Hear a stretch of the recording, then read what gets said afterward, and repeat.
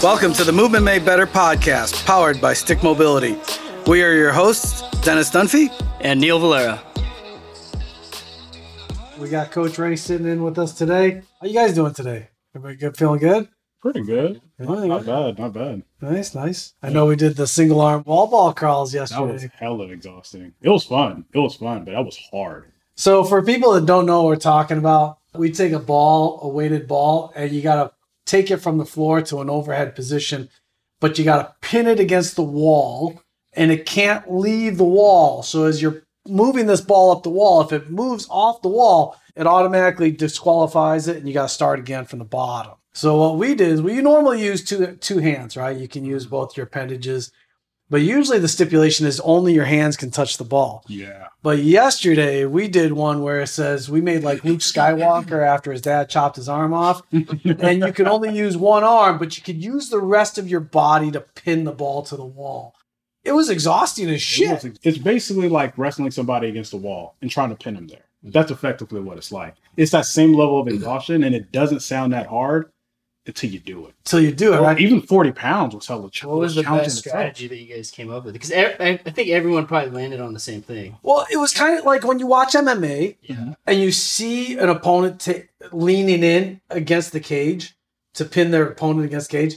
That's pretty much what you were doing. Yeah. That's the only commonality, actually, because we all had different approaches of like working it up to that point. Yeah, right? Yeah. Mm-hmm. Like your strength, you were able to just boom, boom, boom with the arm. Yeah. So like Mike and I, we had to like pin it, get it up, and then wedge a leg underneath. Yeah. And use that as a platform, a shelf, to then kind of move the ball up the wall. Yeah. But then, you're able to use, so on your chopped off arm, you can still use the upper arm. So you can use the shoulder and the humerus, the upper arm, to pin the ball. Mm-hmm. You just can't let your forearm or your hand touch anything. Okay. Can't touch the wall, can't touch the ball. Mm-hmm.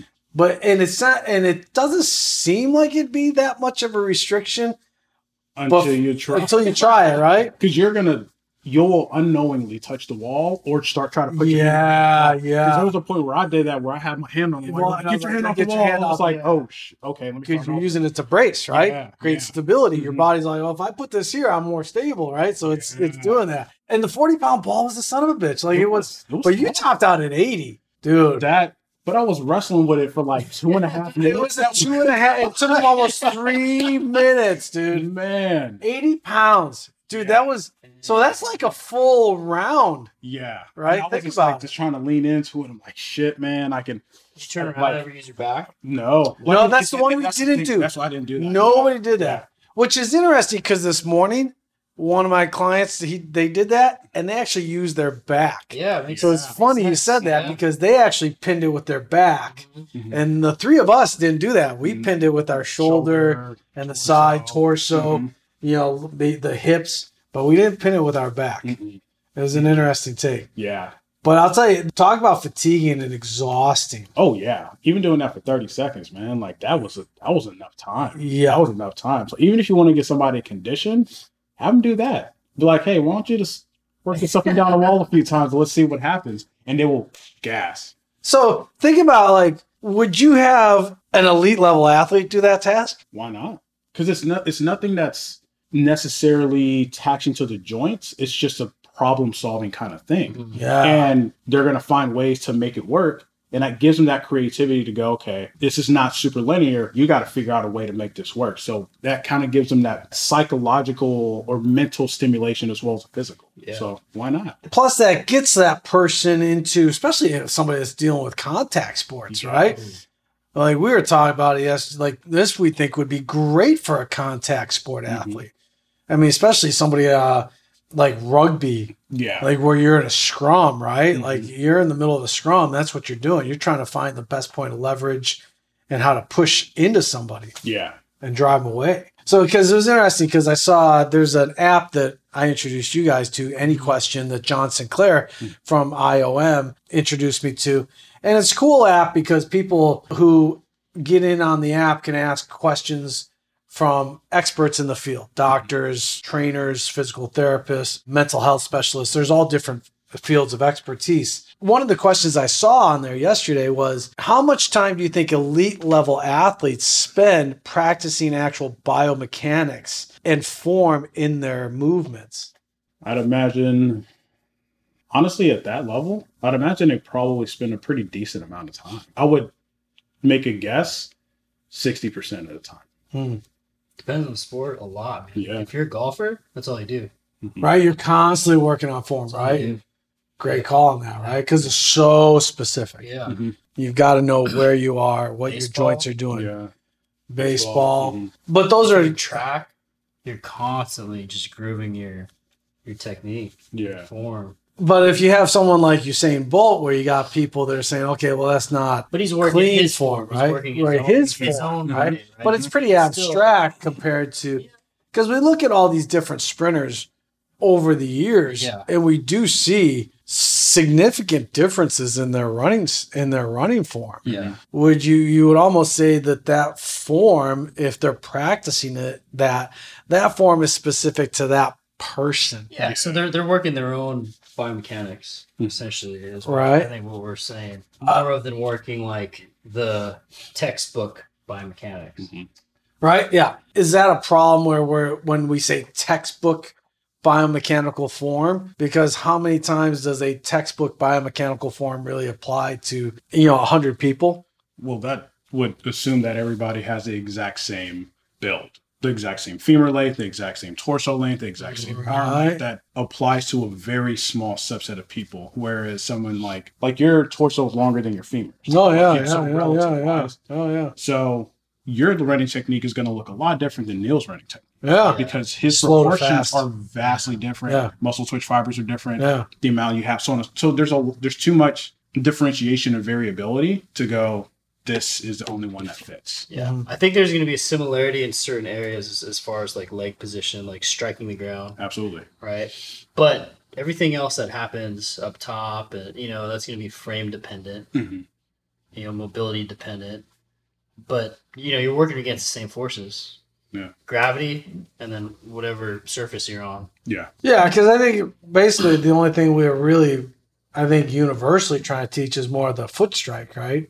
Mhm. On a sprinter versus, okay, once we get the foot strike optimal, or what we believe is optimal, because even then, that's a debate, right? Mhm. People are like, no, it should be heel first. And other people are like, no, it should be midfoot, So even if you get past all that, then once you agree, quote unquote, on the foot strike, then I guess we just wait and see how that person organizes everything from the ground up then. Yeah. Because you got to let the athlete fill it out for whatever feels best for them at some point. Because even as kids, think about when we were running around with our friends, you saw different running forms at the age of 7, 8 years of age, right? And nobody corrects a 7-year-old on how to run. No.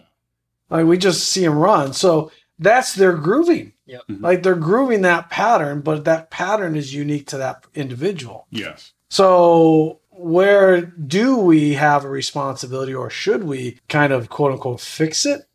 Especially if it's not creating a problem? You just said the key thing right there. If it doesn't create any problems or issues with the athlete, I don't think there's anything to fix. At the point where it does create a problem, that's when you kind of start looking at what's going on and fixing those particular areas. I mean, our job there is to figure out where we can create more stiffness to make them faster. Mm-hmm. So what areas, does that need to happen? And it's usually down on the lower leg. Mm-hmm. If we see somebody that isn't experiencing a problem in the way they move through a task or an exercise or playing a sport, should we be trying to fix something that's not there? No. That's the whole saying, don't fix what ain't broken. Right? If there's nothing wrong, there's nothing to really change. The only thing is kind of like you said, right? Like training certain aspects that can make them better, but not necessarily changing the way that their movement is. Because I think a lot of times people do that with the good intention of, I can make it better. Absolutely. Yeah. Right? Yeah. But is that something we should be doing if there's no problem to begin with? And I think that we got to ask ourselves that question. That's reasonable. On my side, I'd say no. Yeah. If there's nothing wrong with the athlete's performing just fine, they don't got any injuries, nothing's wrong, I would leave them to their devices and then just work on the other peripheral stuff outside of that. Unless, of course, they're experiencing some type of issue, then we delve in and go, okay, Mm-hmm. you're feeling this twinge in the knee Mm-hmm. or this twinge in the hip or something. Okay, now let's take a look at it Yeah. and see if there's something we need to kind of groove or improve on. Yeah. Yeah, and at that level, world class level, I think before you even look at their technique, you go look at their training load Mhm. first. Okay, are you recovering enough? If they're not recovering enough, then let's change the way you structure your training before we change your biomechanics. I think that kind of leads into another question of if you're working with somebody with a type A personality, how do you try to kind of rein that person back in? Because we do see those people that they're constantly working at something. Yeah. Like if you only see somebody 3 hours a week, you only, directly affect that person for that 3 hours. Then I think the problem is how much are they doing outside of when they don't see you, right? And is that maybe contributing to some issues or some chronic issues that they may be experiencing? Yeah. I think it's hard to talk to somebody that does have a type A personality, mainly because you have to fight against their belief system, right? It's whatever their beliefs are. So when if a client comes in, they're like, oh, I like to do these things. And it's like, that's great. There's nothing wrong with that. But like, if you're not able to recover, you should probably just kind of manipulate some things. And they're like, no, I don't want to do that. I don't want to change anything. It's like, well, you're having issues with what you're doing.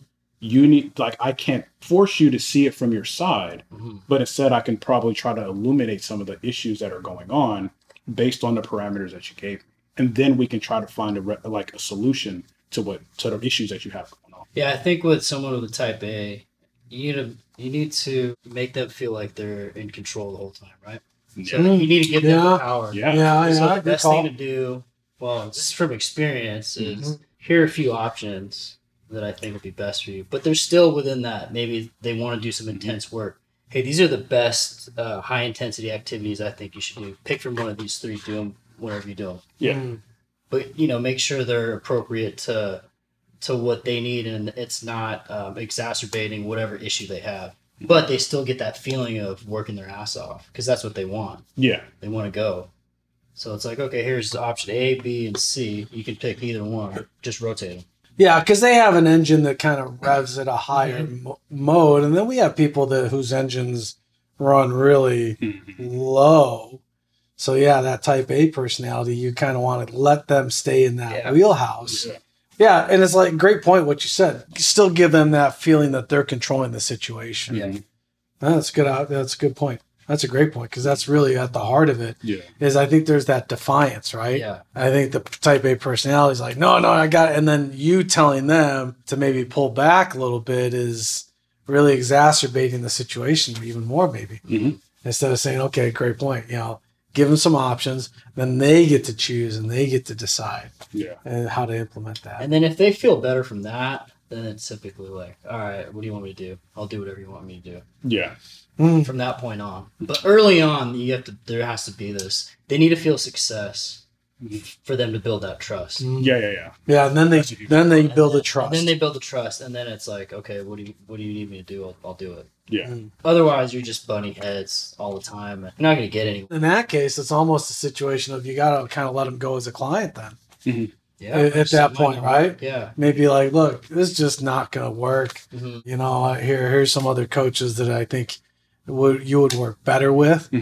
So, and that takes a lot on the coach's end to be able to see that. Yeah. The coach either changes to the situation or the coach is willing to admit, hey, you know what? There may be somebody else that you are going to work a lot better with than myself. Yeah. In that case. I think one of the other questions I saw on there on the app that I really liked was, what are some misconceptions that people think about what you do for a living, about what we do for a living? I was like, oh, that's a good question. What are some misconceptions? I think one misconception is that people think it's like a super glorious kind of field to be in a sense that we're always like we're always being thanked. Like I think people have this perception like, oh, you're a trainer. That means you must love working out. You work with super great clients. You work with athletes. You're always working with like professional, and it's like, that's not at all what it is. Like we're at because I think people see trainers as like this, it's a weird kind of hierarchy. I feel like they see coaches as like kind of like the top of the chain, if you will. And it's like, well, No, it's a semi-thankless field to a degree, because at least in my experience, I don't take responsibility for people's success, but I will take responsibility for people's failures. And so when people are doing really good, especially if they're feeling good, yeah, you'll probably get a thanks at some point, but don't expect the kind of thing. But it's tough. It's tough because we work with so many different personalities, and we have to have on so many different hats. There's so many different clients to where it's just like, it's not as simple as come in, work out, and you leave. It's almost therapeutic to our client because we're in a way, we're kind of a friend. We're like somebody that they can like actually like unleash on. Yeah. Yeah. I'm trying to think. What are some misconceptions?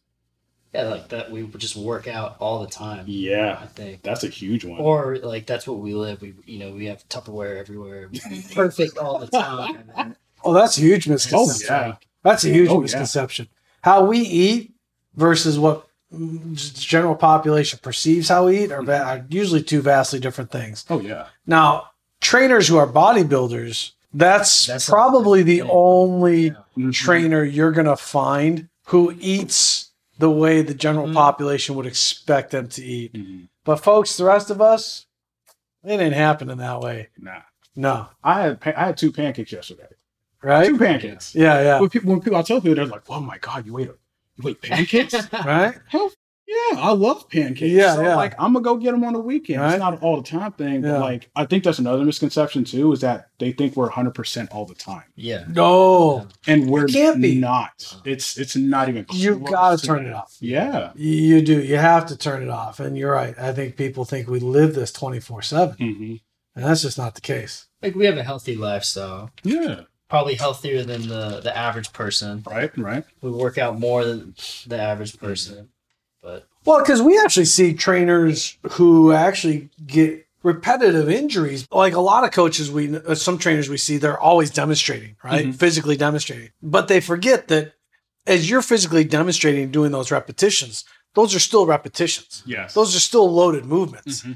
And if a trainer sees 7-8 clients a day, or especially group trainers, those are another group that we see a lot of shit build up over a period of time because they're teaching 3 or 4 classes a day. Yeah.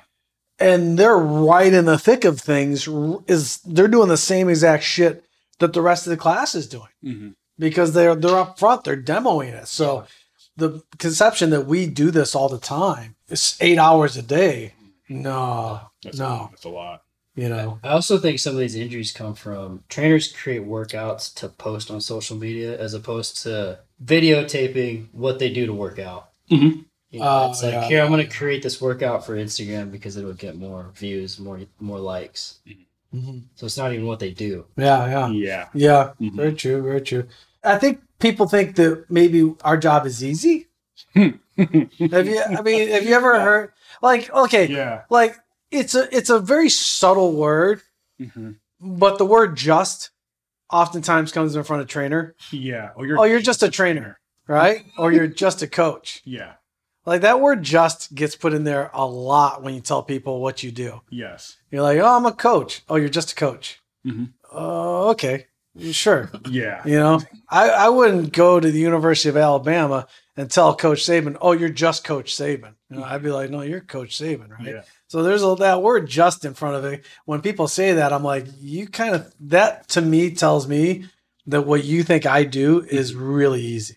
Yeah. But that's because they don't know the reading, the research, the educational aspects, all the stuff that we do when we're not with clients.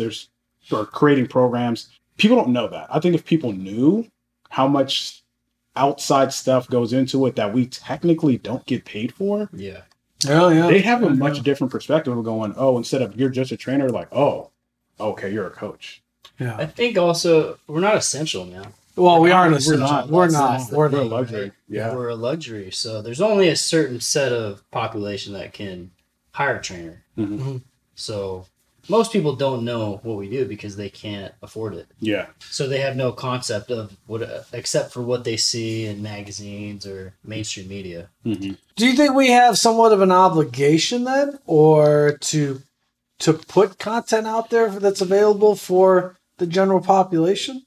I feel like obligation might be a little bit to a certain strong degree. word. I would use a different word, but I think that we do have the ability and a knowledge base to put information out there for the average person to consume without also feeling like they're being sold on something. Because I think that is probably one of the biggest things that maybe annoys. I don't know. It annoys the shit out of me.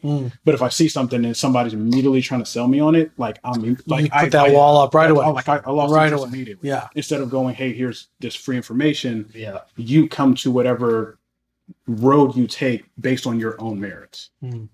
So I think there's that issue of like, as trainers, we're always trying to sell something too, there's some that do, but there's people who don't. There's coaches who don't want to sell you something. They're just giving you information, and then whatever you want to do after that, that'll be your time to go kind of capitalize. Because that's, for me personally, I think there's always been the battle of, okay, you're trying to have a career, pay the bills, keep the lights on, so to speak. But then at the same time, it's like, yeah, we are non-essential. We're non-essential, but we are essential, right? But we're a luxury item. Yes. But then, okay, so thinking, okay, only a small amount of people can afford what we do, right, to pay us. But then we also have all this information that we have that we know the general like everybody needs. So there's that fine line of saying, okay, what do I give out there? What do I put out there, right? What do I make available versus what can I be getting paid for? Yeah. I think it's a hard place for any kind of coach to be, because I get the aspect of you don't want to put too much out there, but there should be some form of transparency with whoever your base is. Then that could come in the form of, what you do with your personal workouts, or, kind of some of the things you talk about with clients, or whatever the case may be. But there should be some bit of transparency, because I think people appreciate transparency more than anything else. Yeah. Well, I think we look at the way CrossFit was built, right? And that's what Greg did, is he just put shit out there. He just put content out there. And he didn't charge for it, and then look what it turned out to be. So, I think with the advent of social media, that you can put free information out there and still build a brand, still build a business just giving free content out. Yeah. Because you're always going to have that percentage of people that understand the value of what you're putting out there. And even though you're giving it for free, they're like, no, if you charge me, I'd pay you for this. Yeah. Like Kelly Starrett. Right? Kelly Starrett did that too, right? So he went to private membership after his free stuff got shut down, but then he still kept a good chunk of the people, because those people really saw the value in what Kelly was putting out there, right? And so they're like, oh, you're going to charge me? I still have no problem with that. Yeah. And so for the information that he was putting out there, the value, the bang for the buck was there. So they went ahead and did that. And yeah, a good majority fell off because they were there for the free content, but they still were affected by him directly, right? In a really positive way, because he gave them some really great content. And I think a lot of people are putting out good stuff, because think about all the podcasts. There's so many. What are we doing? There's so many. There's so many. And then it's kind of figuring out, okay, which ones do I want to listen to? It's giving people a lot of choices. Yeah. Which can be a whole other problem all unto itself, right? Yeah. Like there's so many items on the menu. It's like when you go into a restaurant and the menu is like 6 pages long, you're like, there's too much shit on here. Yeah. Right? Yeah. You're like, okay, this is way too big of a Just menu. give me a number 1, 2, or 3. right? It's like In-N-Out Burger. Well, In-N-Out Burger only does one thing, right? This is it. Like, this is all we do. Yeah. But look how successful they are doing just that one thing really well. Yeah. Yes. And I think if you're trying to reach that general population that may not have this huge interest in fitness, that's the way you have to reach them. It has to be really digestible information. Here's 1, 2, or 3. You start here. Start with this, and then you can dive deeper if you want. But you need to give them something really accessible, like right away. Because the one thing that they may not gravitate to right now, they may all of a sudden 6 months, a year down the road, latch onto it, because it then all of a sudden pertains to them, right? So you gave it to them. They didn't take it right away. Yeah. But all of a sudden a year later, they're like, oh, my back's, I have a back injury. Well, wait a second. I heard this information last year on this. I have the same issue. Let's see what Neil said about this back injury. And holy shit, it helped me. Okay. So there's your buy-in, right? Yeah. It was down the road. you gave them the free content, but the buy-in still came in. It just came in later. Yeah. Well, so yesterday I went to Laylee's brother's house, and he had some friends over, and I was talking to someone just about training. He was asking me some questions. Yeah, I ran for the month of August. I signed up for this challenge, and I ran 18 and a half miles. Well, it's great. Yeah. Wow. Prior to that, he hadn't done anything. He's like, but I want to do more. I'm like, dude, just be consistent. Just start there. Yeah. Yeah. I mean, if you do that every month, that's more miles than I ever run a month. So that's fine. Don't be ashamed of not running more than that. Like, that's a good thing. Just be consistent with it. Make it a habit. Mm-hmm. And then I asked, were you doing any strength training? He's like, no, I'm just not. I'm not coordinated. I don't feel this and this. I'm like, you have access to machines? It's like, oh yeah, at the office. I'm like, go do the leg press. Do like 2 sets of 20. Go find some kind of rowing machine. Pull, do 2 sets of 20. Leave. That's all you can do, and then go play games for coordination. Yeah. Like, start with that. Like, you're gonna get enough pump, or you're gonna challenge your muscles. Mm-hmm. You don't need any coordination. Get the setup. You're not gonna get injured with that type of weight. Start there. It'll take you 10 minutes, maybe 15 minutes. Yeah. So, all right, you got to give them a really easy entry point. Yeah. And I know, like, early on in training, I was like, oh man, machines are bullshit, blah, blah, blah. But now I'm like, okay, well, if for someone like that, I'm not going to get him under a bar. No. He doesn't care. There's going to be a lot more prep to be able to squat. Yeah. So why not just throw them on a leg press machine just to get started and just to get their legs stronger? Yeah. Yeah, that's a great point, because the setup with barbells, people are, wait, I got to carry the plates over, and they're not used to the loading and unloading, which in and of itself is still loaded movement, right? Yeah. And we know you put 4 or 5 plates on each end of a barbell on a deadlift, and it's work taking it on and off, right? That's no joke, right? So it's still really, in essence, it's still training. Yeah, absolutely. It's a sub-maximal form, but yeah, you're still training. Yeah. Like, sometimes what I do, at least with people who aren't super into working out on their own, I'll give them a 10-minute routine or a 15-minute routine they can do at home. And it's just do some push-ups, do some lunges, do some squats, or do a plank. It doesn't matter what you do, but do something for 10 minutes. And people are far more receptive to that than go to the gym. Go work out for 45 minutes. Oh yeah. Even if in 45 minutes is a moderately short amount of time to be in the gym. If you walk in and walk out and you're done in 45 minutes, but people, they're just much more accepting to like a shorter duration of working out and something that they don't need a lot of prep work on. Yeah. Because if you're like, all right, you got bands at home, cool, use some bands, or you can do body weight, doesn't matter. All right, let me ask you guys a different question. Have you ever been at a party or something and told people that something completely different that you don't do just because you don't want to answer those, those questions are coming? Like, when you tell somebody what you do for a living, we know if you're at a party, you're going to get those questions asked. Oh, what do I do for this? What do I do for this? Well, what, right? Oh, man. Like, have you ever purposely said your occupation was something completely different or just avoided the question altogether? I've dismissed the question. Oh, I to a degree. Oh, okay. So like, Someone's like, "Oh, what are you doing?" I'm like, "Oh, I'm a coach, but it's neither here nor there," and that's it.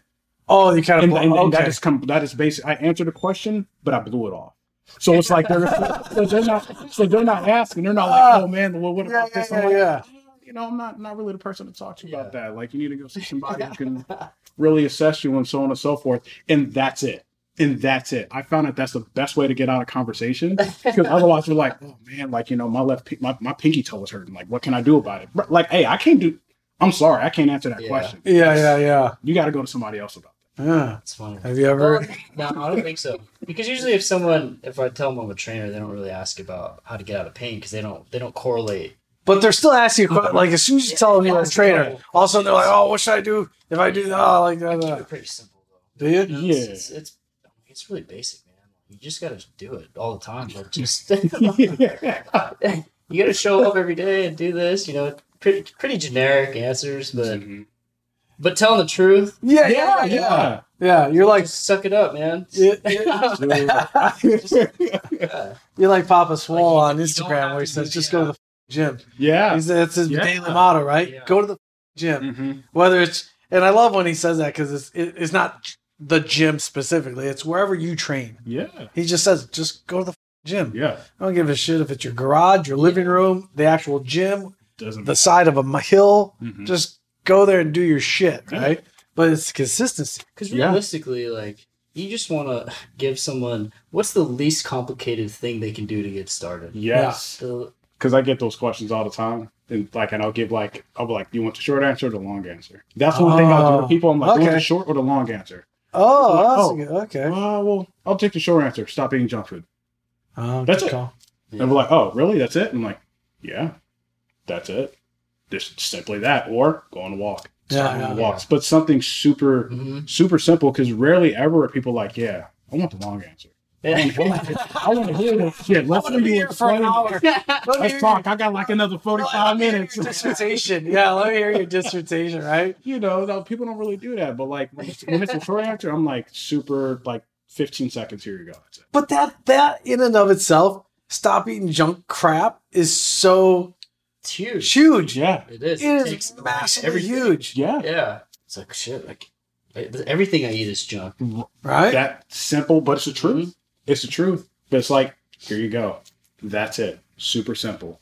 No science, no nothing to it. Just that. Oh, really? And it's not, and the messed up part about it is, it's not like they didn't know. Yeah, it's not like they something didn't know. Yes. But it's different when they ask and then they hear from somebody who's actually like a professional, then it's like, oh shit. well, it's kind of because it's almost like we're punishing them. When you tell somebody to just eat real food, it's I think most people that's like, oh, it's way too hard, Mm-hmm. right? Mhm. Oh, it's way too hard to just eat real food. You're like, how so? Yeah. Right? The barriers go up. Yeah. The fences go up. The firewalls. They're like, oh, I got 9 firewalls. Boom, boom, boom. And I try to get through all 9, right? Yeah. And you're like, no, like, dude, those firewalls shouldn't exist. Mhm.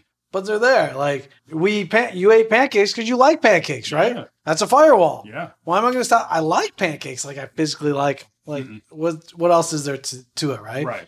But like you said, it's not all the time. Mm-mm. You're not eating pancakes every single morning when you get up, No. right? But yeah, you take that one simple thing of just clean up your diet, Mhm. stop eating crap, goes a long way. Yeah. I think, and you'd said a couple podcasts ago about most people are getting their calories or increased calories from sauces, right? Yeah. And not only that, but it's drinks and sausage, right? Beverages and sauces. Mm-hmm. Like, I think if we really look at it, that's where people are really getting just bombarded with the extra caloric intake, Yeah. Yeah. right? And not only that, but with the drinks, you don't even know really what's going in the drinks. No. But there's such high levels of calories in a lot of these drinks. Well, think about that person that goes to Starbucks and they get a white mocha latte, whatever the hell people get nowadays. It's like 400 or 500 calories. Yeah, it's like 80 grams of sugar. It's like, yeah, you probably shouldn't have that every day, but I don't want to necessarily be the one to tell you that. Yeah. But hey, you should probably cut back on it, Yeah. right?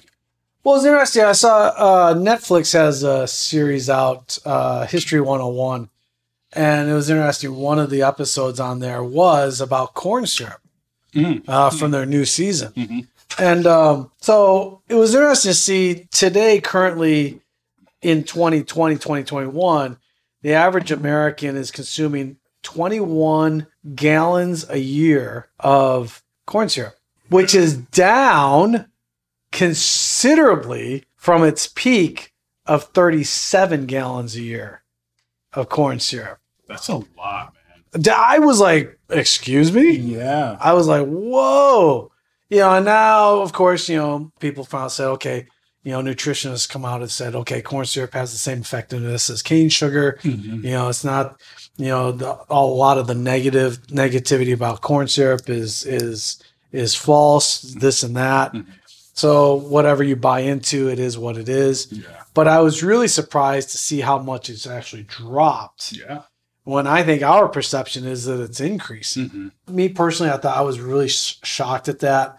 And they said that 53% of the people that they asked make a conscientious effort to not buy products that have corn syrup in it. Mm. It's a lot of Yeah. people. It's a lot. 53%? Yeah, I thought those. companies that that have corn syrup probably saw that in their bottom line, man. Oh They yeah. had Well, to- yeah, you see, to go from 37 gallons yeah. a year down to 21, that's a considerable decrease. Yeah. You know, and I got to figure a lot of that was coming from beverages more than anything. Although it is kind of surprising how much food has corn syrup in it. Like it was like really, when you really break it down, there's a lot of foods out there. Deli meats with corn syrup in it. Mhm. You wouldn't think, You wouldn't think. right? Mm-hmm. But it helps preserve, Yes. right? Helps keep color consistency, helps preserve, right? So that's the reason why they're putting that in there. But yeah, it's just stunning little information that on that little half hour history of corn syrup. Yeah. But yeah, I was really surprised at how down it's been since its peak in the I think it was the early 90s or late 90s. Damn. Yeah, really surprising. Would never have guessed I that. don't know. I wouldn't. Would never have guessed that. I would have. Oh yeah, too. easily, Yeah. easily. Well, in fact, they throw that out there at the beginning, so it makes you go, "Damn!" I was like, "Oh shit, that's a lot." Mhm. And then later on in the episode is where they show you the correlation between the two time frames. And I was like, "Oh shit! Wow, we were almost double that, almost double, and we've decreased it that much." Yeah. Wow. That's Just a surprising. gallon. Like thinking about a That gallon. sounds disgusting. I'm sorry. I'm thinking about like that. Basically, actually, 37 gallons would probably be about as big as this box. It's gotta be more, right? Yeah, I think it'd be more. Probably Like more than that. Actually, I don't know. I don't, man. I'll tell you, if you put 21 gallons of high fructose corn syrup in front of us right now, gag factor would kick in. Like that's gag. I literally be because I sometimes like Like you put your finger in it, and, like take. Oh yeah. let's see that. Water. Yeah, 'cause what's kind of funny is like when you see like photos of the warehouse Yeah. at like Pepsi or Coke, and you just see the rows and stacks of all the soda in the warehouses that they're transporting out. When as an 18-year-older, I wouldn't have given a shit. Mm-hmm. I've been like, whatever, cool. I love Pepsi as a kid, right? Mhm. Oh yeah. But now as a 50-year-old, I'm like, like I see that same photo, I'm like, oh my god, oh, like it's I'm like, a lot. It's it's a a lot. shitload. It's a shitload. Well, people are addicted. Yeah. Well, yeah, because People are addicted to sugar, Sugar. more than anything. Mm-hmm. sugar. Yeah. You know, the book that I'm reading now talking about aging is, the detriment of sugar in our diet Mm-hmm. and how much we're getting. Yeah. You know, we live in an age where we have easy access to it now. Yes. Not like it was back in the day. So now it's easily readable in all sorts of things. So yeah, it's not really helping us out as far as the more. And there's other parts of the world where it's just not readily available. Yeah. But for us, we have to battle with that. Mhm. It just is what it is. It's one of those things. Yeah, I never realized how much sugar or how much sugar was in ketchup until I looked at it one day. I'm like, damn. Oh yeah. Oh yeah. Yeah. Yeah. Yeah. Oh yeah. And as a kid, French fries and ketchup, you squeeze the shit out of that bottle, huh? Hell yeah. Yeah, we'll see what happens in the future. Do you think it's going to go down more? I think that's hard to say. Because 21 gallons of high fructose corn syrup per person is a lot. That is. We'll see. If they do like another 20-year study, Like Yeah. 20-year study, and see if it's even Gets down more to at the 10. forefront. Mm-hmm. yeah, maybe. I think the only reason it would really go down is if people got more health conscious. Because I'd imagine there was probably a subset of people who got more health conscious from that period of the late 90s to now. Were like, well, I'm going to cut back on So this. yeah, the public demand has to be there for Yeah. companies to listen, Mhm. Yeah. right? Because companies are typically going to go the way of the consumer because they're trying to cater to the consumer. Yes. So if as long as the consumer keeps saying, "Look, enough with the high fructose corn syrup, enough with all the added sugar to begin with, Mhm. let's cut that back." And I think it's in our power as a society to be able to dictate what companies do, not vice versa. I think there's a mindset like we're submissive to companies and what their will is, when in reality, no, it's the other way around. Yeah. We do have that power. We have the buying power. We have the purchasing power. We just got to realize that we have that and put it into use. Yeah. If these companies are putting products out and you're not buying them, they're going to stop putting these products out. Yeah. Because they're not in business to just create products that aren't selling. Yeah. Right? Absolutely. So they're going to want to put products out there that are going to cater to their audience. You wonder though, what it'll be replaced with? Because they'll take it off the shelves. Right. They'll make something else to give it that same effect. Mm-hmm. Yeah, the artificial sweeteners or whatever. They'll probably go with that. You're seeing more of that nowadays. But no, I thought that was a pretty interesting episode with just that corn syrup. It just blew me away when I heard that. When I saw that, I was like, holy shit. 21 gallons. It is. It's a shitload. Person. Per person, take a damn bath in that, man. Yeah, I guess. Yeah, you could. That's crazy. Yeah. If it was paint, think about how much you could paint with 21 gallons of paint. Yeah, that's a lot of paint. That's a lot of paint. Yeah. It's a lot of paint if you transfer it over to that way. I mean, it's good that it's went down, but damn. Yeah. But damn. Yeah. Still a lot. But and then, like I said, I thought the interesting thing was the perspective on it going down versus what we've always thought of it's still going up. Yeah. And it's actually doing the opposite. So that's great. People are getting the message, right? There's starting to be more consumers are becoming more aware, more conscientious. I think that's the reason why we're seeing more quote unquote organic stuff available to the general population, right? Hopefully the price point starts to decrease because the demand increases, right? Yeah. And so the more organic and natural quote unquote foods we get, hopefully, that margin starts to come down for us. So we'll see. Well, thanks for joining us this episode.